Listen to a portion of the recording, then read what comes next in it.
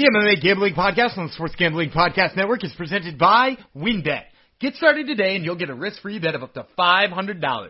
Terms and conditions apply. Get the details at WYNNBet.com and download the app today. We're also brought to you by Coors Light. When you're sweating out your bets, remember to take some time and chill and grab the perfect cold refreshment, Coors Light.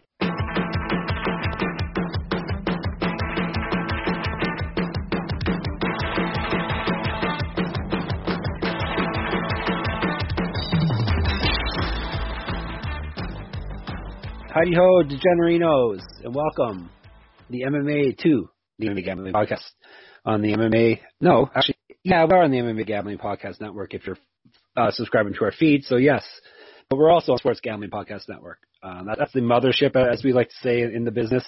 Thank you for coming to the podcast, episode number 43.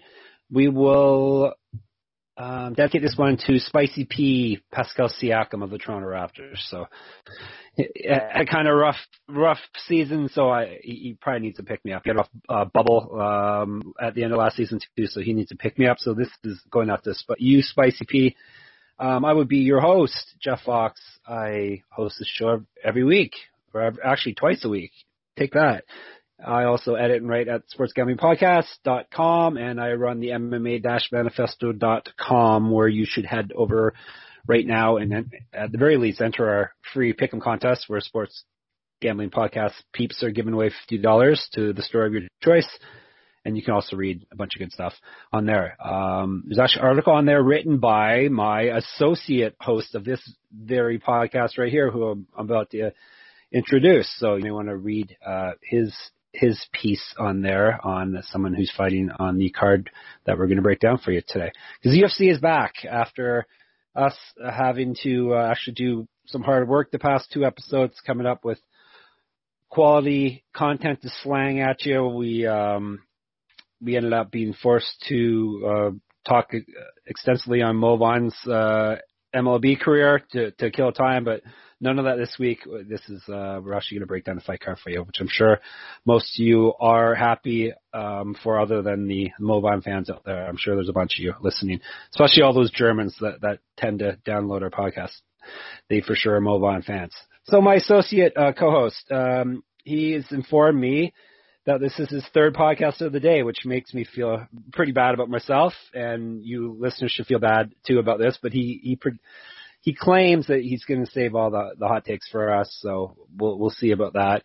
The other podcast that he does host, if you want to dabble in that area, would be Prelim Picker, MMA podcast, where he breaks down all of the prelim fights on the fight card, along with a co-host. He took him years and years, but he finally had a amazing co-host named Jeff Fox on a few weeks ago. But no luck this week. I'm sure it'll still be a good episode regardless. And he also does the Top Turtle. Wait a minute, did I say? Am I still saying your one podcast name wrong? Yes, you said Prelim Picker again, which was if anybody's real interested in reading some awful takes. Was my blog that I started, I think 11 years ago, was the Prelim Picker. Okay. Now you shut up again. I haven't introduced you yet. My co-host, who I've not named yet, he is so polite that he didn't inform me that. I kept calling his podcast the Prelim Picker when really it's the Prelim Primer. And he just let it go. So he's missing out on like tens of thousands of listeners because they're all typing in Prelim Picker after they hear me say it, and they're not finding his podcast. It's Prelim Primer, and I actually was on it 2 weeks ago, so I really should know the name. So he does Prelim Primer. The other podcast I know the name of is the Top Turtle MMA podcast. He hosts that as well. It's got some gambling degenerate stuff on there. Also, usually in bookending the degenerate stuff is interviews with usually a fighter that's fighting on that week's UFC card. So definitely check that out. What else can I tell you about him? It leaked out today. He accidentally let me know that he thinks on God, which is, I guess, good. I'm not a religious man, but I think that's a good thing to be thought of as God. He told me in an email. And I think he might be embarrassed by that. What else? He's the self-proclaimed king of the Gogoplata. He's always saying that he's the greatest Gogoplata practitioner in the world. when we're off mic, he tells me all the UFC fighters that he thinks that he's tougher than. Actually, he does that on mic. I'm sorry. That's on mic. What else does he do? I think that's pretty much it. I already told you about. He copies me with the dog, copies me with the kid's name. I thought of something else. I don't think this is going to be insulting to him, but he also was a jobber college athlete, just like myself, correct? Yeah. Yes, he was a jobber too. Good too. way to place it. Yes, well, we were both jobber athletes in our collegiate career, and I guess that's pretty much it. I let him talk twice before I should allow him to talk, but I need an answer. So, without further ado, I know this is everyone's favorite part of the show, so I try to drag it on for you. But without further ado, because we actually have fights to break down. Let's bring him in officially, Daniel Gumby-Vrili. You can tell how good an episode is going to be by how long my introduction is, so this is going to be one of the very best ever. And I wasn't even planning on it being long. It just flowed. I got in the flow state that you hear athletes talk about, Dan, and it just was flowing. Yeah, well, you had to get in there that I was a front of the rotation reliever on a bad D3 baseball team for 3 there years. You go, see? You know, if you don't get that in there, who would trust my MMA gambling advice? And I was the 15th man on a good college basketball team, but in Canada, so there's an asterisk there. But we're certainly better than D3. We were beating Division II teams. I know, I remember that at least. But yeah, but we both were jobbers. But that's why we're bringing you this podcast. Yes. Our other career aspirations fizzled out. So my MLB career did not work out. Yeah. No, it did not. So yeah, well, we actually have a fight card to break down this week. I see though that. Tough apparently started last night. Is that correct? Ultimate Fighter is back? It did indeed. And I actually, when I was watching it, and yes, I did in fact watch it because that's why I was going to get Dan. Dan's going to break it down. I'm that guy. So if you didn't watch Tough it. Recap, go. Yeah, if you didn't watch it, go ahead and mute the next 30 seconds or so for spoilers, or 2 minutes, or however long I talk about it. But it was like kind of fun. I've always loved The Ultimate Fighter and its stupidness, and I love it for all the reasons people hate it, right? Like the dumb drama. I'm not like a soap opera guy, or I'm not a sitcom guy. Like I watch very little TV, but if I'm gonna watch it, I might as well get that same drama. And they didn't have it in this episode so much. It was a lot of like guys just slightly younger than me talking about how many kids they want to have and showing off pictures of their kids. So it certainly felt close to home in that way. But also, I got to see a fighter I was really high on pick up a nice win. So that was fun. But yeah, watch The Ultimate Fighter. It's good stuff. Who's the fighter you're high on? So I'm actually high on a lot on the show. Most of the ones are in the bantamweight division. I really like Mitch Raposo, who's fighting next weekend, mostly because he's a Cage Titans guy. Which I said is one of those organizations I watch. It's out of Plymouth, Massachusetts, I want to say. One of those coastal towns. So I really like him. I like who's the one from Florida there? Dustin Lampros, who's a bantamweight. He's on the same team as Mitch Raposo. But the one who won is Andre Petroski, who's a Daniel Gracie guy. Daniel Gracie, for those not paying attention, is putting together a hell of a stable of fighters in Philadelphia. Between him and Sean Brady and Pat Sabatini, all of them are just like mean wrestler types who he taught some sick jiu-jitsu to. And you get to see both that wrestling and that jiu-jitsu from Andre Petroski. So go back and watch the episode if you haven't already, because it's A, just like a really talented fighter picking up a prospecty win, and B, it's good for all the reasons you're pretending to hate it. Yeah, I was busy watching the Phoenix Suns put their feet on the Los Angeles Lakers' necks and stepping on them for 48 minutes last night, so I didn't get a chance to watch the Ultimate Fighter. Did your wife watch it also? You let us know that she's actually a fan. Yeah, she watched it with me. She absolutely loved excellent. it. And yeah, I mean, like, again, for all the same reasons, it's dumb, and it's dumb in the best possible way. You actually leaked that she actually went back and watched old seasons of it too, which I don't know if that's impressive or scary or what, or maybe a little bit of both. Depressing, I'm not sure. No, she went back and watched the good seasons though. Like I got to be able to tell her to skip the ones that like aren't all that fun. So she went back. She this is a very bad reveal about my wife. Well, she hasn't listened to the show, so we're safe. Yeah, that's true. She doesn't listen, but so she won't mind me telling anonymous people out there that she loves Nate Diaz. So she went back and watched the Nate Diaz season of The Ultimate Fighter and was like, he was the least crazy of all of the people in that house? I was like, yeah, how nuts is that? Yeah, so she likes the bad boys, eh, Dan? Yeah, I mean, how else could she have wound up with me? Yeah, purple belt. Oh, yeah, he's also the toughest purple belt in the world. He tells me off air, too. So I forgot about that. I forgot. You're a self-proclaimed lots of things, so. All right, so that was our top recap. For those of y'all that missed it, we actually do have a fight card though, a real actual fight card this week to report on. It would be UFC. I'm gonna leave you hanging. I'm gonna tell you about WinBet first. Haha. WinBet.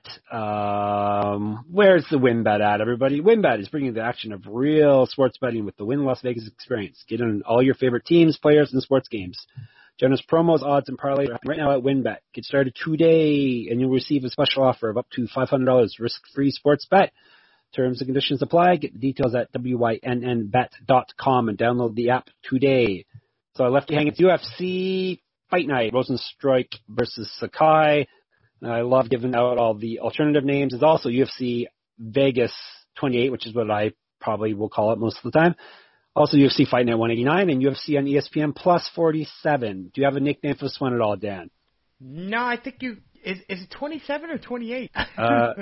UFC 28. Yeah, UFC 28 is the one. Vegas 28, UFC and ESPN Plus 47 is where the 7 comes in. Oh, nice. UFC Fight Night Thick versus Chunky. How's that? Thick and chunky? Maybe we've just got thick and chunky. Yeah, like we're trying to sell like some sort of soup or something. Yeah, chunky soup. All right, this is going down from the UFC Apex as per usual, as all the fight nights will be until further notice.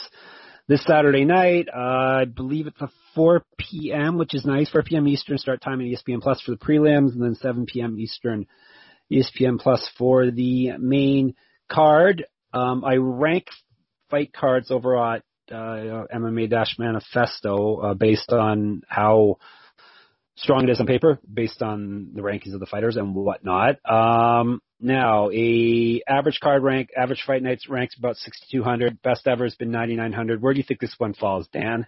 Because I know you don't read anything I write, so I can ask you this without you actually knowing the answer. I would say this does not rank at the bottom, but I would say oh no, because then again, you've got 4 ranked heavyweights at the top. No, the main event I give extra weight to, and the co-main event about half of what the main event is ranking wise. So those 2 are worth the most, and then after that it's just every fight's the same. Okay, so with those 2 being at the top and being, I mean, like I think there's 3 top 10 guys, and the third one's 11. I'm going to say it fits pretty much like right in the middle of that range because it's going to be surprisingly valuable on that pretense alone. It is, yes. Average card 6,200. This one's 7,340 currently. So it's like you said, upper, not elite, but the upper ranges. We did lose a fighter, which had it ranked a little higher. We lost. The Iron Lady shouldn't have to pull out of anything if she's an Iron Lady, right? Marina Moroz ended up out of her fight. Did you hear why or not? Or do you even know that she was out? I barely knew she was out. I was just about to tape one of those other podcasts that I'm a part of. And my esteemed co-host for that one actually let me know about 5 minutes before we started recording that she had been pulled, which is tough on so many levels, mostly because she got filled in with somebody who I did know actually surprisingly little about. So we'll get to that one later. I wanted to quiz you, and maybe I can actually stump you on Tabatha Ricci when we get to that fight. But yeah, so Marina Moroz is out. Let me see. Boom, boom, boom. Yeah, they haven't officially announced that she's out yet. So I'm guessing COVID. Usually it's COVID, especially if it's secretive. 'Cause health stuff that they can't really come right out and tell you unless the fighter tells you first. So regardless, even with that prelim fight off and a newcomer subbed in, we still got a real solid fight card. So let's break her down after enough chatter. We're going to start off with the fake fighter that Dan was talking about in the first fight, lightweights, Claudio Puelles, who's fake, right? You made that guy up, right? No, I think we decided last podcast. Oh, yeah, because you were like, that sounds like the most generic name in history, and it's Puelles. You got to say the double L with like a Y. So he's a real guy then, for sure. He is a real. He's and if you listen to Top Turtle MMA later this week, yes, you that's will how it came up. Yeah, Claudio Puelles. There you go. And he's fighting Jordan Levitt. Is it Levitt or Leave It? I think it's Levitt. Levitt or Leave It. That's funny. That was a joke, and I didn't even try to. This is also going to be, we're going to go heavy on nicknames this episode because Dan mentioned how many amazing ones are on this fight card. So we're going heavy. I know that helps a lot of you degenerates decide who you're going to pick in a fight is who's got the better nickname. That's the stat I should check. I should start tracking who has a better nickname. Does that person win the fight? So let's go with the silent L man first. We'll break down Puelles first. Claudio Puelles. His nickname, El Nino. Not bad. It's all right. Kind of generic, but he is 9-2, 2 knockouts, 5 submissions. He's very quietly 3-0 in the UFC. He's not fought since September of 2019, but we know via the stats we're tracking that may be a positive. Because as Dan has said, getting punched in the head probably isn't good for you. So taking time off of punching probably is good for you. So 3-0, like I said, hasn't fought in almost 2 years, year and a half at this point. 2 inches taller than Love It or Leave It. 1 inch of reach on him. He's twice more active striking, twice more active landing strikes, that is. And he's at plus 165. Leave It or Leave It is the Monkey King. So I'd say he wins the nickname of this one, hands down, right? Absolutely, yeah. The Monkey King is a prime nickname. Yeah, he normally that would probably be good enough to win the whole fight card, but I don't think so. I see some good ones coming up. So the Monkey King is 8-0. He's got 1 knockout, 5 submissions. He's 1-0 in the UFC. He's 1-0 on the Contender Series. He won his UFC debut with a very scary slam knockout over handsome Matt Wyman, who the Monkey King didn't really seem very happy about it. He seemed quite shook about it. So because it was pretty gnarly. We're talking small sample sizes, but striking stats in his favor, grappling stats in his favor. The bookmakers are in his favor also, minus 210. I'll go with the chalk in this one, and I will take the Monkey King at minus 210. Yeah, I'm going to take the Monkey King in this one too, and I do like Puelles. I think he's got a lot of talent on the ground. I think his submission game's really sharp. You know, if you look back at one of those 2 wins he's got in a row, one of them he had actually got beat up pretty bad in, the Felipe Silva fight, before he pulled out a hell of a knee bar right at the end of that fight. I think there was like 2 minutes left. He looked good grappling Marcos Mariano, even though I think Marcos Mariano's not UFC level talent. But he looked good grappling those guys. The thing is I just don't think he's going to be able to sub somebody like Jordan Levitt off of his back. And I think that's the problem here, is that he's going to wind up on his back.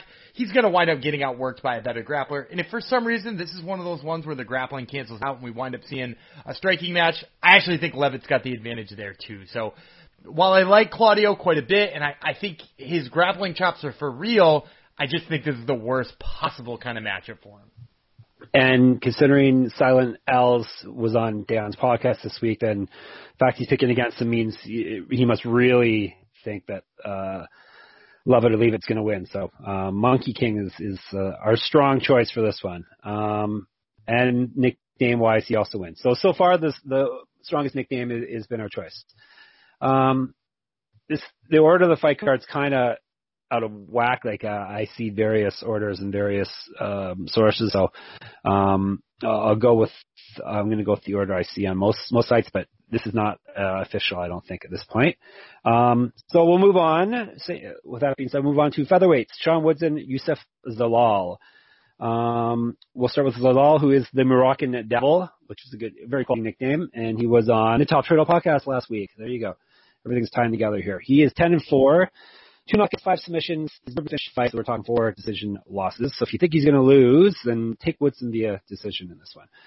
He's 2-2 in the UFC, won his first two, then dropped the last two. That's the way that math works. 4 years younger. I was about to say 4 inches taller, but no, definitely not 4 inches taller in this fight. 4 years younger than Woodson. Striking and grappling stats in his favor, plus 155 coming back for him. Sean Woodson, nicknamed the Sniper. I'm going with Moroccan Devil nickname over the Sniper in this one. That's a much better nickname. Yep. Moroccan Devil is clearly the nickname winner here. All right, there we go. We got another clear winner here. Okay, the Sniper, Mr. Sean Woodson. 7-1, 2 knockouts, 1 submission. So, yeah, this fight be when you want to go via decision. Unless you think Zalal is going to finish it, because he is a finisher. But Woodson is not. 101 UFC, he got subbed. I didn't say sub 2, but got subbed his last fight. 1-1 contender series. That's how he got into the UFC. So he had won 7 straight before the very last fight also, by the way. He was 7-0 heading into that, and then he got subbed. 1-0 contender series. He's 4 inches taller because he's a giant for featherweight. 6 inches of reach, which is pretty wild. He lights twice. I cannot talk. Dan's going to take over as host now, and I'm going to sit back and be the analyst, everybody. The Sniper is twice as active landing strikes. Zalal. And he's at minus 195. So before I finish having my stroke here, I think I'm going to take Zalal. I'm going to go with plus 155 because I said on our show last week I should pay more attention to the factors like striking since they're such a huge determinant of winning fights. 67%, I believe we said, for the person with the better striking stats. So I'm going to go with Zalal here at plus 155, and I'll take that nice 1.5 times money. Well, this is going to be our first difference then. Okay. I'm going to lead off with Sean Woodson here, because while I like Youssef Zalal, the thing I've noticed about his last 2 fights is he's had a lot of difficulty with people on the feet. Ilia Topuria and Sungwoo Choi, both decent strikers. I think Topuria is actually probably a little sharper even than Woodson. But Zalal had trouble with both of those guys. The people we're seeing him beat mostly are people he can out-grapple and who also like to grapple, right? Like people like Peter Barrett who like to grapple but just aren't as good of a grappler as Youssef Zalal. So my worry here for Zalal is that he's going to go in and try to strike for any meaningful amount of time. And Woodson, I mean, there's a reason his nickname is the Sniper, right? Like he is legitimately a very fun tactical striker from the outside. And I know you said, he doesn't seem to finish very many fights, and he doesn't seem to, like maybe you want to bet this one by decision, but he did have a amazing flying knee knockout against Terry on the Contender Series. If you go back to some of his earlier fights, he's got some knockouts over, guys who are way more experienced than him at that point. I actually wouldn't be super surprised to see Sean Woodson hit a knockout here on Youssef Zalal, because I think if he stands and trains with him for any meaningful amount of time, he's going to get pieced up. And I think if Zalal gets desperate on those takedowns, Sean Woodson with that height and those knees has some absolutely brutal knees. So, I like Sean Woodson in this one quite a bit. So you're not just going against my pick, you're emphatically going against my pick and saying he's going to finish him. Interesting. Yeah, and I've actually I've picked against 2 guests in a row here, yes, so you can tell precisely how strongly I feel about those fights as well. All right. Let's see. The next fight, women's flyweight, Manon Fiorot. Have you had her on the podcast? No, I don't think you have, right? I have not. No. I don't know. Is she I don't know how well she is with the native English speaker, because she's French, right? Originally? Yes, and we've discovered your French is very poor, right? I don't know. Ask Daniel Cormier. Exactly. And now she is facing a very short notice fighter. What's her first name? Ricci. What did I say her name was? Tabitha, right. Tabitha Ricci. Okay, Tabitha Ricci is the Baby Shark. Are your kids into Baby Shark, Dan? My oldest is into Baby Shark. Yes. All right. It's pretty devastating. It's very devastating. All right, Baby Shark is taking this on short notice, as I said. So as of us recording this on Wednesday, it was just announced this afternoon that she's stepping in on this fight. She just fought February, I believe, or April, actually. No. Do you remember when she fought last? It was fairly recently, within the past month. Fiorot fought, or Ricci. No, Ricci, yeah. Ricci fought at LFA in May, I want to say. April or May. All right, yeah. So it's very short, but it's a very quick turnaround. Like I said, she's 5-0 as a pro, 1 knockout, 2 submissions. This will be her debut. She fought most in LFA, or at least the past few fights were on LFA, so basically the largest regional promotion at least in North America, the main feeder league for the UFC. She's 5 years younger, and she's at plus 400 is where I saw her at. This was posted right after people had up there right after the fight was announced. Actually, it hasn't even officially been announced as we're recording this, so. She will be fighting the Beast. So obviously the Beast is beating Baby Shark because Baby Shark's super known, right? that is correct. All right, so there we go. Although Joe Rogan calling people Beast is pretty annoying too. So that's right. You got that for a fact in there. Do though, bud. No one's going the Beast. The Beast. See, it's not as annoying as Baby Shark. Not until you just did Baby right Shark, now. Daddy Beast. Okay, so the Beast 6-1, 5 knockouts. 1-0 in the UFC. She won via TKO in her debut. She's won 6 straight fights. She lost her debut fight against that girl in Bellator who's from Ireland, and she's ranked 5th, and her name is, I can't remember her name right now. What's her name again?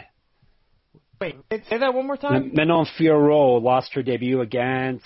She did not lose her debut. She head-kicked Victoria Leonardo into a different... Her pro debut. She lost her pro debut, Leah McCourt. Leah McCourt is the name of the person. I thought you said UFC debut. No, she head-kicked. She lost her pro debut against Leah McCourt, and she's won 6 straight since then.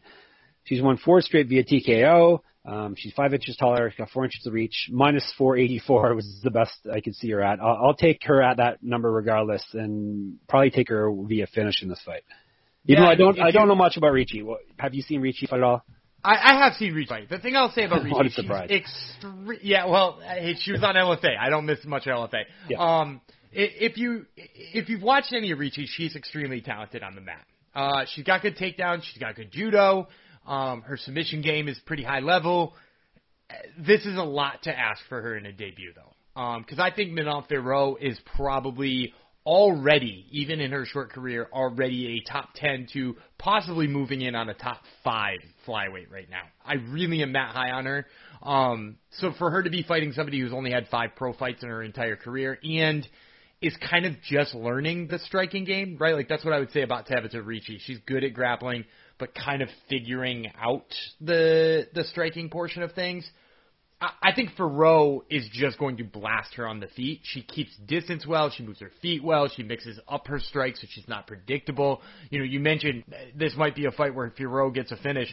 I couldn't agree with you more. I think Fiorot probably goes out there and just starches Ricci on the feet. There you go. So Fiorot is the pick. We are going with the Beast, which means we can move on. Lightweights, we'll move on to Alan Patrick versus Mason Jones. We'll start with Patrick Nugete. That's how you pronounce it, right? Nugete?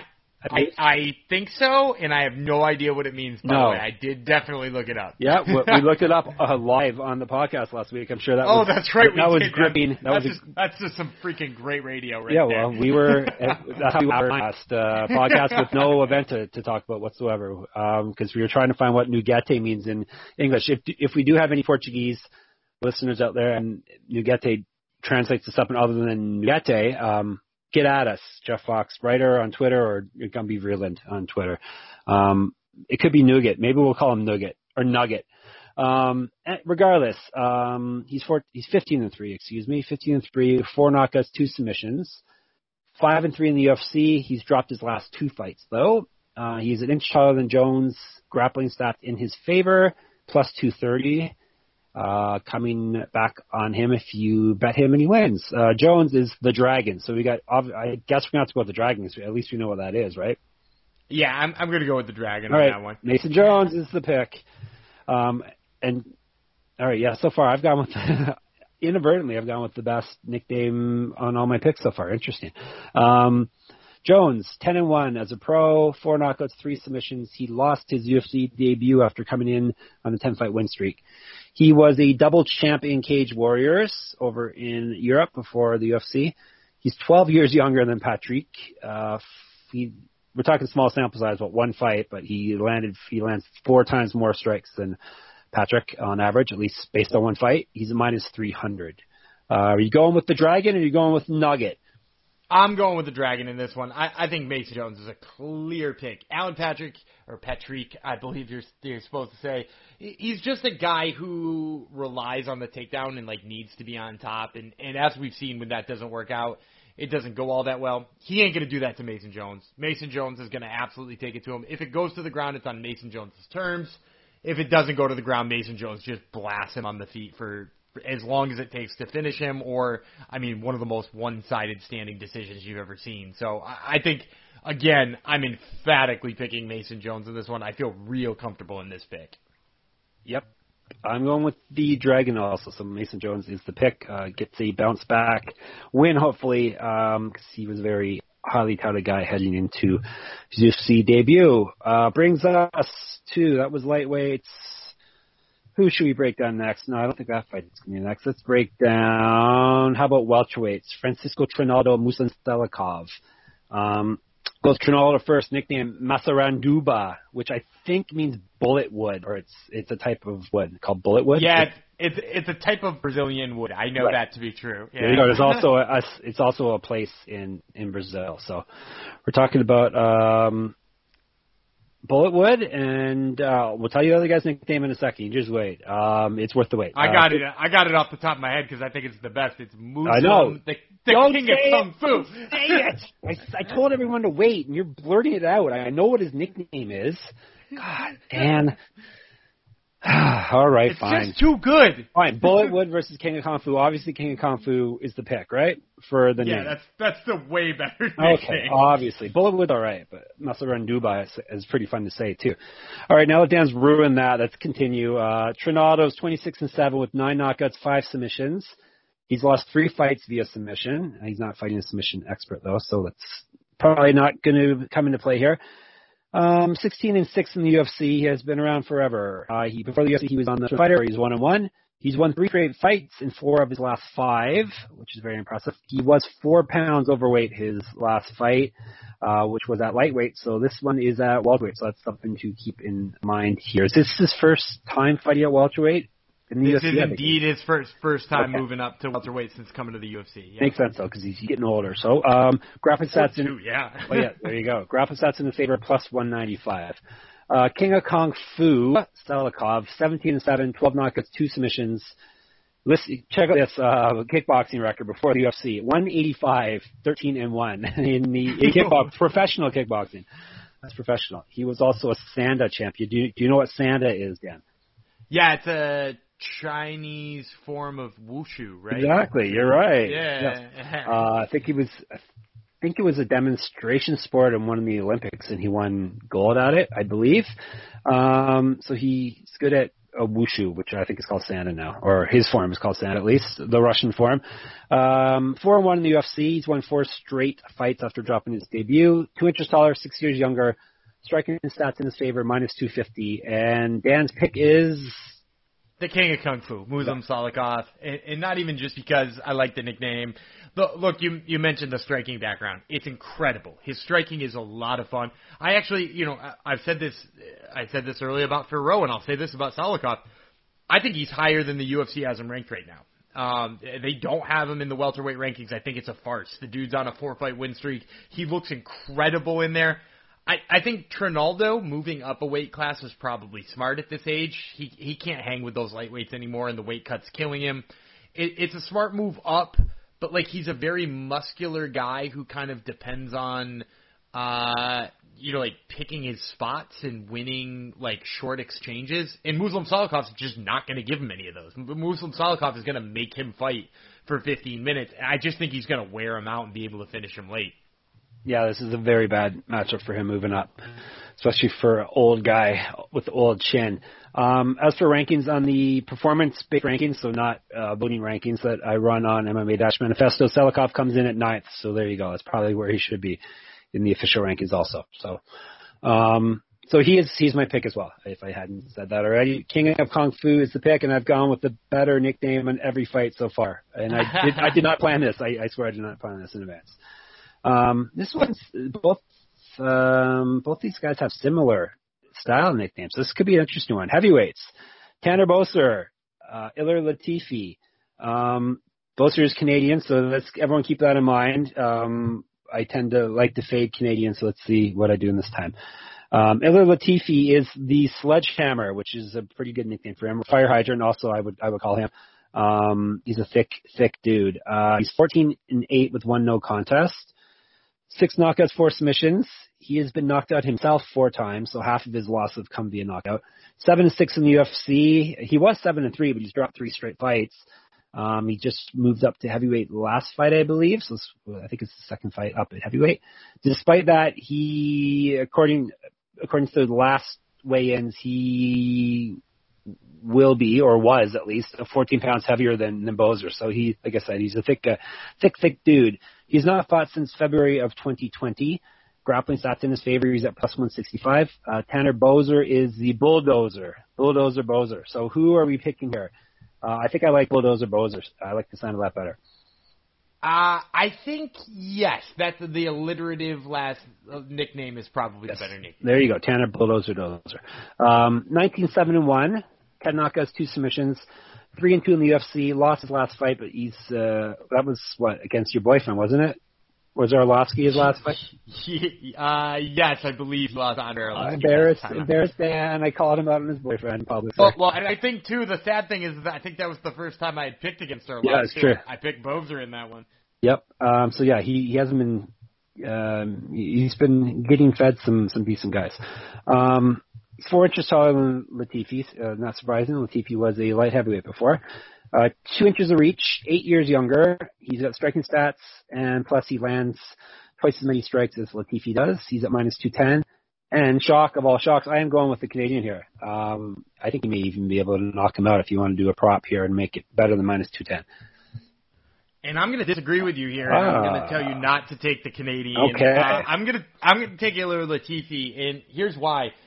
Ilir Latifi went in his heavyweight debut and fought Derek Lewis. Right. First of all, that's an incredible ask for anybody to be like, oh, yeah, you're used to fighting light heavyweights. How do you feel about fighting Derek Lewis? And the dude not only stepped up and did that, he did really well against Derek Lewis. The next heavyweight champion of the world. Sorry. And possibly, right? Possibly. But he scored 3 of 7 takedowns on him. He had 8.5 minutes plus of top control against Derek Lewis. He didn't let Derek Lewis back up in many situations. And let me tell you something. Derek Lewis is good about getting back up. Like, that's one thing we know about Derek Lewis, right? The dude gets back up. And Latifi didn't let him. Latifi seems to understand where he is in his career, being a 40-year-old dude, being the smallest guy in this division. And, like, he's getting a chance to fight a heavyweight that doesn't outsize him significantly. Like this is the best possible scenario for him. I think he just takes Boser down and holds him down enough to win a decision here. Hey, decent enough analysis. It is a Canadian, so you probably should fade him, but my stats say pick him, so I'm taking Bulldozer Dozer. So once again, I've gone with a better nickname with my pick. Let's do the women's flyweight next. We've got Montana De La Rosa versus Ariane Lipski. We will go with Lipski first, the Queen of Violence. That's a damn good nickname there. 13-6, 6 knockouts, 3 submissions, 2-3 in the UFC. For the UFC, she was the KSW champion over in Europe. It's one of the larger promotions over in Poland and actually in Europe in general, in the world actually. It's a very, very solid promotion. She got knocked out, or TKO'd at least, in her last fight. She's at plus 195. De La Rosa's nickname is Monty. Weak. Queen of Violence obviously wins this one, nickname-wise. Yeah, I mean, like, not having a nickname automatically makes you lose. Exactly. Yeah, Monty is not, come on, that's just, you're shortening your name. That's not a nickname. Nope, I don't count that. Not at all. All right, she's 11-6-1, 8 submissions on her record. She's 4-2-1 in the UFC. Before that, she also was the Ultimate Fighter, 1-1 in the Tough House. She's 0-1-1 in her last 2 fights. She's an inch taller, got an inch of reach, a year younger. Grappling stats in her favor, minus 250. Are we going with the good nickname or are we going with the bad nickname for your pick then? I'm going with the lack thereof nickname because I'm sticking with my original statement that that's not a real nickname. But I think Montana De La Rosa has no problem here with Ariane Lipski. I know I just keep sounding emphatic in all these picks, and I'm probably going to look like a huge douche if I it comes out next week that I, botched all of these. But Lipski is a fighter who has had so much trouble with wrestlers. Or anybody trying to wrestle her. Not even wrestlers, right? Like, Antonina Shevchenko came out last time and not only took her down, held her down and ground and pounded her out. Like, that is a complete domination on the ground. And nobody in the whole world considers Antonina Shevchenko a dangerous, wrestling opponent, right? And now she's fighting Montana De La Rosa, who is literally that. She's somebody who loves to grapple, has a great wrestling game, sometimes not so hot on the feet, but, this is a great matchup for her because all she's got to do is get in once, and this fight is either over or she's just going to zap everything out of Lipski for the second and third round. Yep, Monty is my pick as well. C. Montgomery Burns is the pick here. That's the second Simpsons reference on the show, on this show. So yeah, she's a pick. You like her via submission, maybe also or not? I think it would have to depend on the numbers because I don't have it in front of me right now. I think if that number crept up in the plus 350s to 400s, I'd probably be interested in it. A little bit lower than that, and I'd probably not super excited about it because I think there's a decent chance she gets a submission here, but also, it's women's flyweight, which doesn't typically have tons of finishes. So, I think there are better props out there than that, unless it's an astronomical number. And Lipski's never lost via submission. That's up a note. She's only lost twice via knockout, 4 times via decision. So decision may be your safe pick here. But if you're a degenerate, which more than likely you are if you're listening to us right now, then you may want to go via submission here. All right, I believe, I'm not sure if this is going to be the main event of the prelims or not, depends on who you're listening to, but it would be a featherweight battle between Makwan Amirkhani versus Kemuela Kirk. Now, we got a couple interesting nicknames here. Kemuela is the Jawaian, so it's like Hawaiian with a J at the starting of it. So do you know anything about him or why he's called a Jawaian, Dan? Nope, I can only... I don't want to speculate, but I'm assuming he's a Hawaiian of also some other ancestry that would have a J, like maybe Jamaican Hawaiian or Jewish Hawaiian or something of that nature. I was thinking he was a Hawaiian Jawa. No, he's not. I don't think there drives around in that Jawa. He looks a little bit taller. It's true. He doesn't have eyes that glow. All right. So anyhow, he's a Jawaian. He's 11. Maybe you have him on your show sometime, and you can find out where that nickname comes from. He is a finisher. He's finished all of his wins. He's 11-4, 5 knockouts, 6 submissions. This will be his debut, and this will be coming on very short notice. 2 weeks ago, I think. Do you know how long it was? Do you remember, Dan? Am I putting you on the spot? He fought at LFA 107, which I believe was May 14th. So that gives you 3 weeks before fight time. Yeah, and then I don't think he was even plugged into this fight right after that either. So anyhow, short notice. Regardless, he's won 2 straight fights. He was on the Contender Series where he lost. He's 3 inches of reach on Amirkhani, 6 years younger. We're talking one fight sample size here, but he lands 3 times more strikes than Amirkhani. He's at plus 220. Amirkhani is Mr. Finland because he was runner-up, I believe, in Mr. Finland contest. So it's a literal nickname. Now, which nickname are we liking here? Mr. Finland. I like Mr. Yeah, Finland. I think so too, because Jawaian is still confusing to us. So Mr. Finland, if it is Jawa related though, I may have to change my pick. So Mr. Finland is the pick for nicknames. He's 16-5, 1 knockout, 11 submissions. We got a couple submission artists here. He's 6-3 in the UFC. He's gone loss, win, loss in his last 3 fights. So he lost his last one. So he's due for a win, right? Minus 263. Little chalky for me, but I'll be taking him regardless. Yeah, I think it is a little chalky, and I think Kirk is probably a live underdog in this fight too. He's got a lot of potential. I like it on short notice. I also don't like if you went back to his Contender Series fight with Billy Quarantillo. I like Quarantillo took him down and just did whatever he wanted on the mat. And for me, when you're fighting somebody like Amirkhani, who is so good at submissions, right? Like his last 2 wins are both anaconda chokes. And he's got more than that for finishes in the UFC. So I just like Amirkhani too much on the mat here to really be able to trust Kirk, especially on short notice. There you go. Mr. Finland is the pick. And that concludes the prelim portion of the card at this point. Let me tell you about our good friends at Coors Light, then we will go, as we always do, ad-free for the main card. Do you ever feel like you're always on? What do you do when you need a moment to chill, other than listen to our podcast? What else do you do? How do you hit the reset button to get ready for what's next? There's only one beer out there that's really made to chill, and that's Coors Light also, not Coors Light. Coors Light. The mountains on the bottles and cans even turn blue when your beer is cold. That way you always know when it's time to chill. When you need to hit reset, just open a Coors Light. It's mountain cold refreshment made to chill. Coors Light is the one I choose when I need to unwind. So when you want to hit reset, reach for the beer that's made to chill. Get Coors Light in the new look delivered straight to your door with Drizzly or Instacart. Coors Light Brewing Company, Golden, Colorado. And as always, celebrate responsibly. All right. You think I would know how to talk by now? This is what, episode 43, and yet I still cannot talk properly. We'll go middleweights, shall we? Tom Breeze versus Antonio Arroyo. Middleweights kicking off the main card on ESPN Plus. Arroyo's nickname is blank. Breeze's nickname is blank. Do you know otherwise? I have not found nicknames for them anywhere, Dan. No, I think this is the boring one that has no nickname. It's the boring one. So we should need... Looks like we're going to have to go to some other stat in order to break these babies down. I'll introduce some stats here, and we'll see if anything can help us decide here. Arroyo, 9-4, 4 knockouts, 4 submissions. So we've got a finisher on our hands, as is Breeze. Arroyo's 0-2 in the UFC. He was on Contender Series twice. He won both those fights. He's at plus 195. Tom Breeze is 12-3, 5 knockouts, 6 submissions.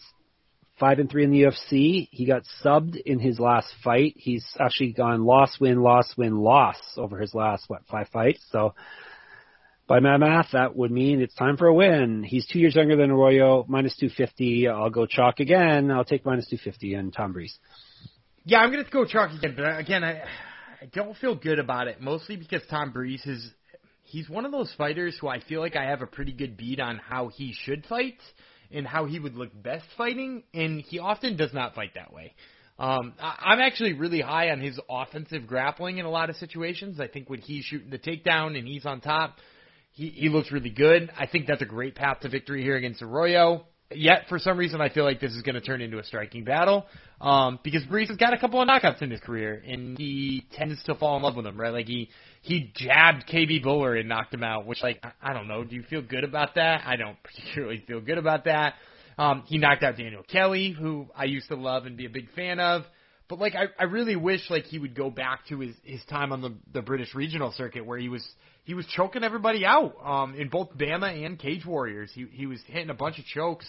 I actually like that part of his game better. I mean, I've seen him on in even grappling shows on, like, Flow Grappling and stuff like that. Heel hooks and rear naked chokes. Like, he looks good on the mat. I kind of wish we'd see it here against Arroyo. I think it's going to wind up being a striking match, and he will probably win there too. I will tell you, I don't like these odds where they're at. If you're picking a fight to stay away from, if you're not the truest of true degens, this might be one of them because, like, I think he's going to fight the fight he shouldn't, and I think he's probably still going to win, but those odds are a little too lofty for me to fall in love with. Don't listen to Dan. You have to bet on every fight, and you have to bet $100 on every fight, so you will be betting Tom Breeze at minus 250, and you will like it. Next fight, Dan mentioned Douche earlier, and we've got Dushko in a middleweight fight against Gregory Rodriguez. Rodriguez's nickname is RoboCop. Do you know why he's named RoboCop? I know it's a movie, but why is he named RoboCop? I think it's because of his affinity to, like, kind of just, like, march forward. Okay. Because, and correct me if I'm wrong, because I haven't seen RoboCop since I was a child. But, like, did RoboCop just kind of, like, march forward without, like, being scared of anything or, you know, like, being deterred from his objective? Yeah, I believe so, yes, because I believe he's a cyborg, so yeah. Cyborgs have no feelings. Yes. So I think that's where it comes. All right, there you go. Rodriguez, Mr. RoboCop, 9-3 with 4 knockouts, 4 submissions. He is another late notice debut. That's 3 of them so far on this card. Tough way to make your debut in the UFC, but regardless, he's won 2 straight fights. He was also in the Contender Series and lost. He was 0-1 in there. He is freshly crowned LFA champ, I believe.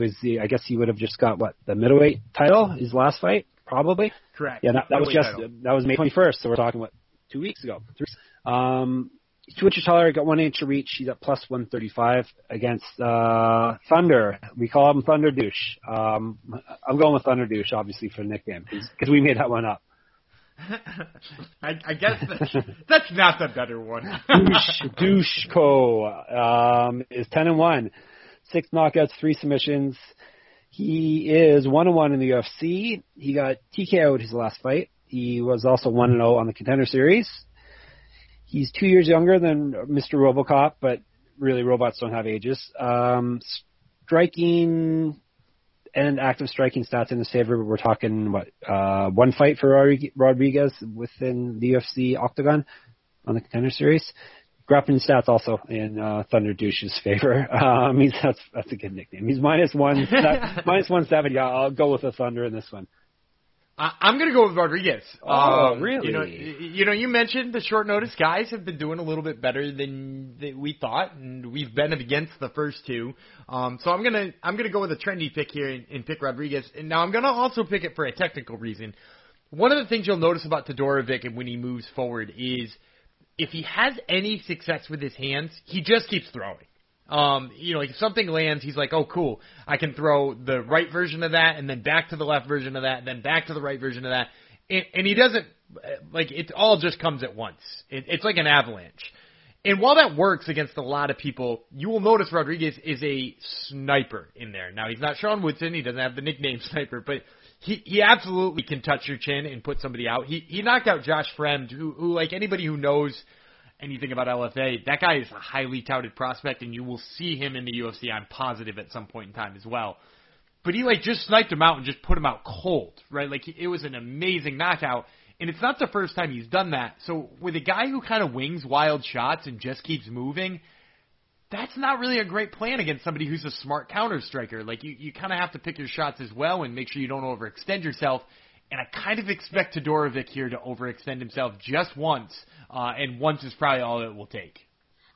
All right, there we go. Dan is going out on the limb for some underdogs, and I picked an underdog and you picked a favorite one fight, but you've gone against me in a couple, so you will pay for that come Saturday, Dan, going against the boss.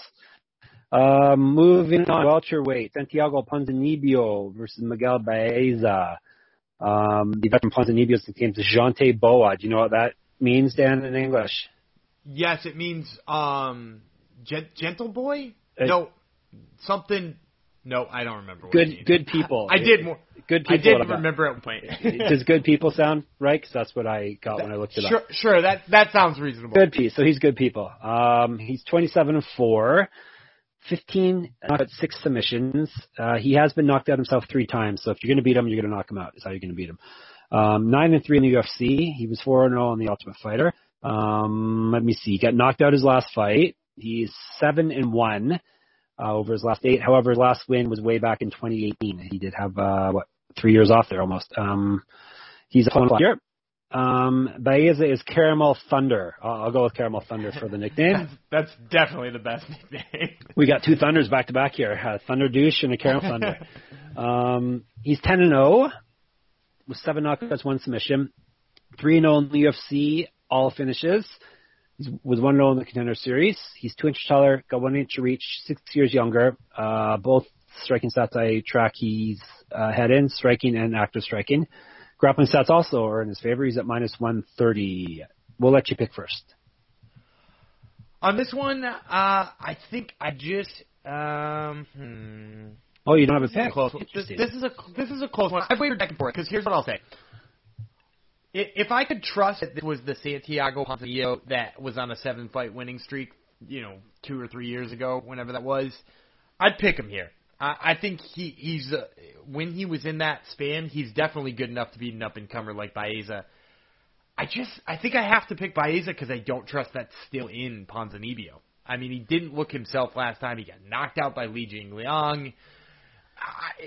Baeza hits hard, so if he could get touched by Li, who is not particularly a powerful striker, I think he could probably get touched by Baeza too. Baeza knocked out Matt Brown for what that's worth because Matt Brown's got a hell of a chin on him. Yep. So I'm going to go with Baeza, but with the caveat that, like, if old Ponzinibbio shows up, this is going to be a war. Old Ponzinibbio is showing up because he's old, ha ha ha. But not the former Ponzinibbio. I don't know about that. I don't know if that guy's around anymore. So I'm going with Caramel Thunder also. Maybe be a knockout if you want to give an answer with it. I think if he wins, that may be the way he wins. And this also has the makings of a possible tonight with these two guys going at it.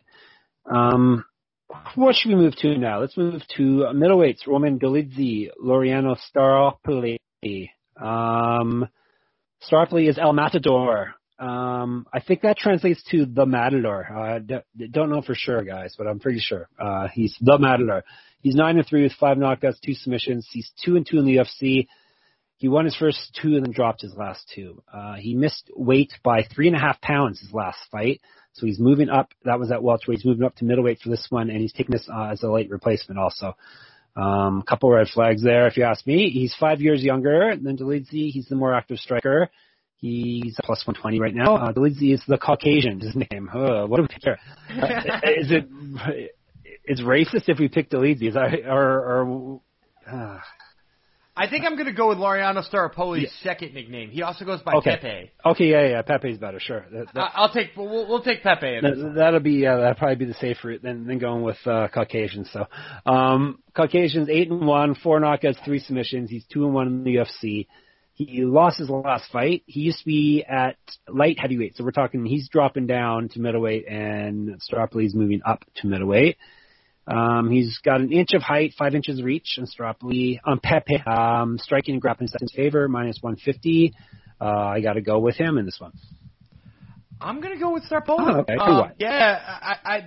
So the reason for me here is I really do believe that Roman Dolidze has kind of been overrated, and I was actually guilty of it myself going into that Trevin Giles fight. But, like, you know, he jumped on, and yeah, I think he won that fight handedly. That definitely shouldn't have been a split decision, but, like, he didn't look great against John Alon. He kind of just, like, was the best answer or the best description I can come up with is just he's kind of passive. He kind of didn't seem to want to put the pedal to the metal. And then the same thing with Trevin Giles. It seemed like Trevin Giles just wanted to fight more than Dolidze did.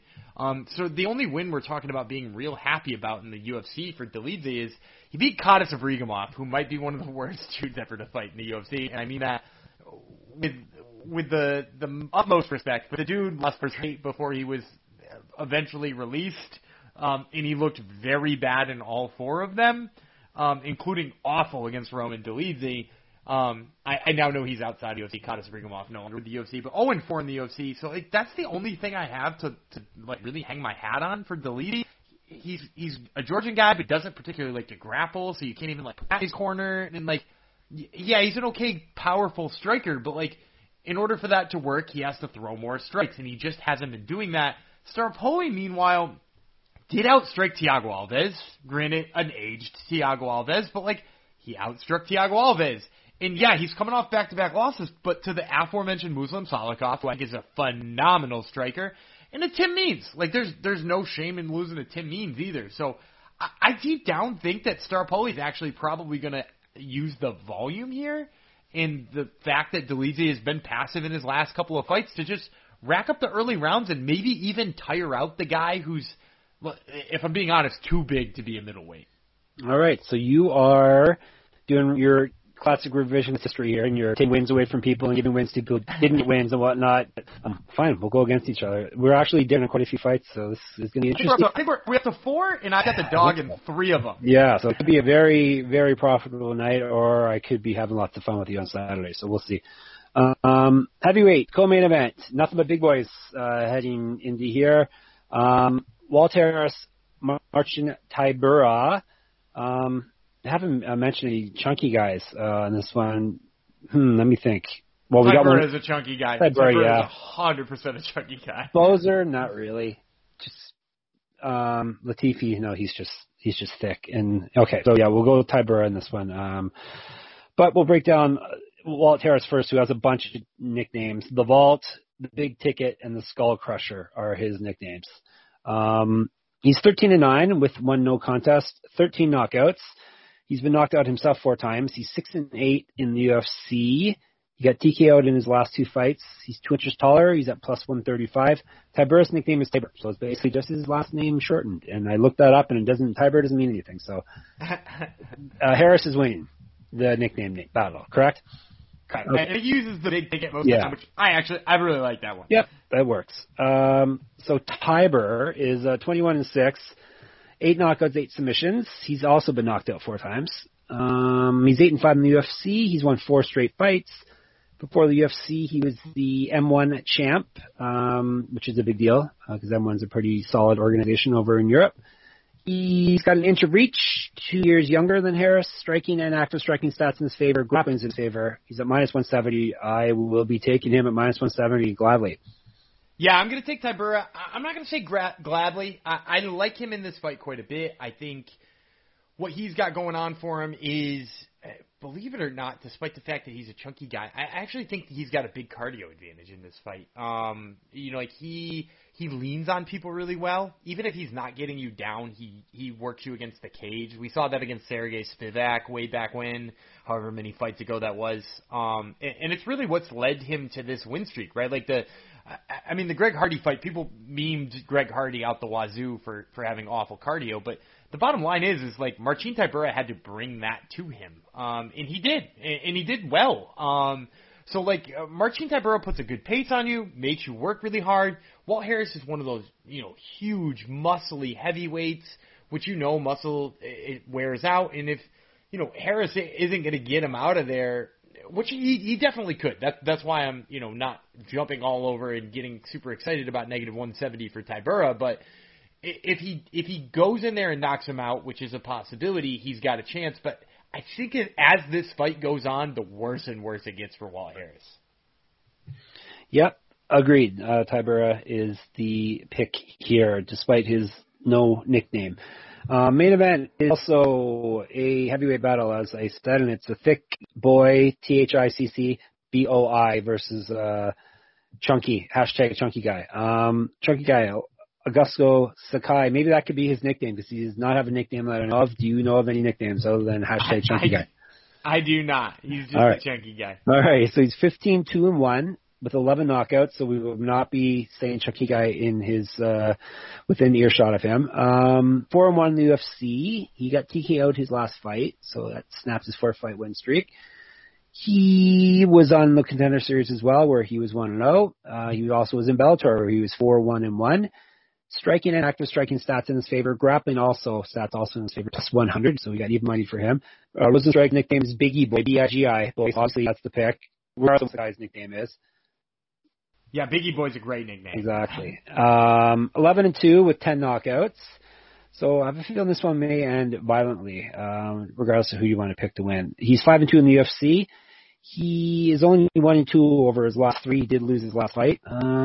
All of his UFC wins are via knockout. He's got 1 inch of height on Sakai, 1 inch of reach, so that's pretty much a wash. They're pretty much the same size, these two. Weight-wise, too, they're pretty much the same size. He's 3 years younger. He's at minus 125. We'll let you break down the main event first. I'm going to first of all say I don't like the knockout prop. No. I think if you're looking for a prop on this card, I think this fight ends by knockout is not a good one, no matter who you're picking here. Why is that? First of all, you're only getting Rosenstrike at plus 150. Okay, which, yeah. It's nice to get plus money, and you're only getting Sakai at plus 300. So not great numbers. And if you look at some of their past fights, both of them have a tendency to fall into very passive fights. The Surreal Gain fight for Rosenstrike, he looked like he wasn't going out there and trying to finish Gain, and some of that was frustration based on the kickboxing style of Surreal Gain, but some of it also is just sometimes he falls into that mode. Look at his Overeem fight. He gets the knockout with 4 seconds left. He fought for 24 and a half minutes and pretty much didn't really go in there with any intention of hurting Overeem. And Overeem's a guy we've known to be knocked out. If you look at Augusto Sakai's recent losses, or recent wins rather, the one against Blagoy Ivanov, same thing, great passive. The one against Andrei Arlovsky, he just fought Andrei Arlovsky's style of boring poke away type fight. So while both of these guys have fighting and ending intentions sometimes, it really depends on their opponent bringing that to them for them to do it. So I'm a little bit worried that we might get like a weird 25-minute stalemate here. So I don't like those props because I am taking Yair because I think if somebody is going to land the knockout blow, it's going to be him. And if it's like I'm saying, a patty cake for 25 minutes, then I don't really have anybody to favor. So I'm going to take the guy who I think has got the better knockout power.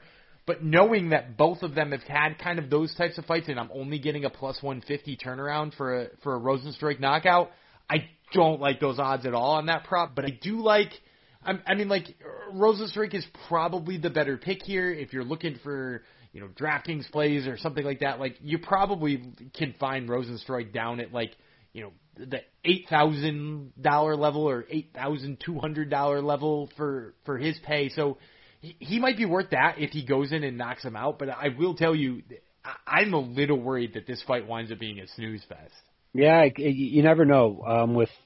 With heavyweight fights, sometimes they turn, like you said, they turn into a staring contest, and sometimes the leather gets thrown widely. So Rozenstruik's my pick also.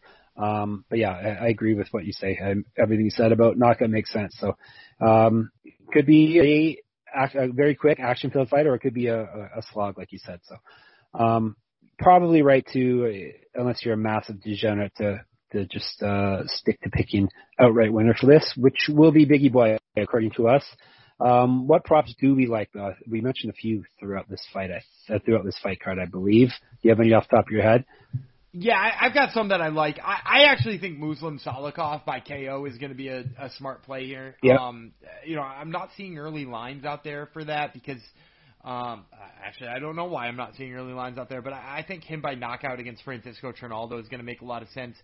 I actually think once the lines come out on Manon Fiorot by knockout, if those are close to even money, it might be an interesting way to bet on her because she, like you said, she's like negative 500 or something like that right now. So that's not fun to play in any way, shape, or form. But I do think if you can find her getting close to that even money number, I think that's worth it. And also, for other ones I like, like if you need to make Gregory Rodriguez more spicy on this one, I mean, you're already getting plus money on him, but him by knockout is getting up at like the plus 250 range, almost plus 300 range, depending on what book you're at.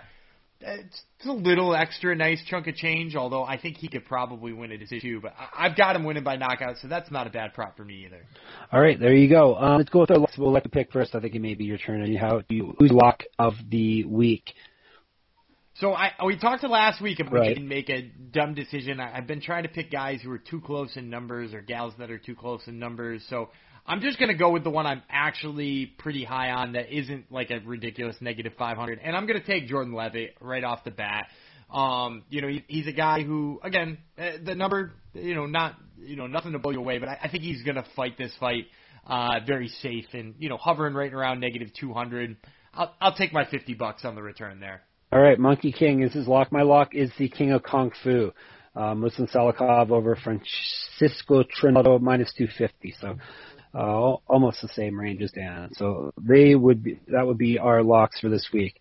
Anything else you need to tell them about this card, or you think we did a good enough job, Dan?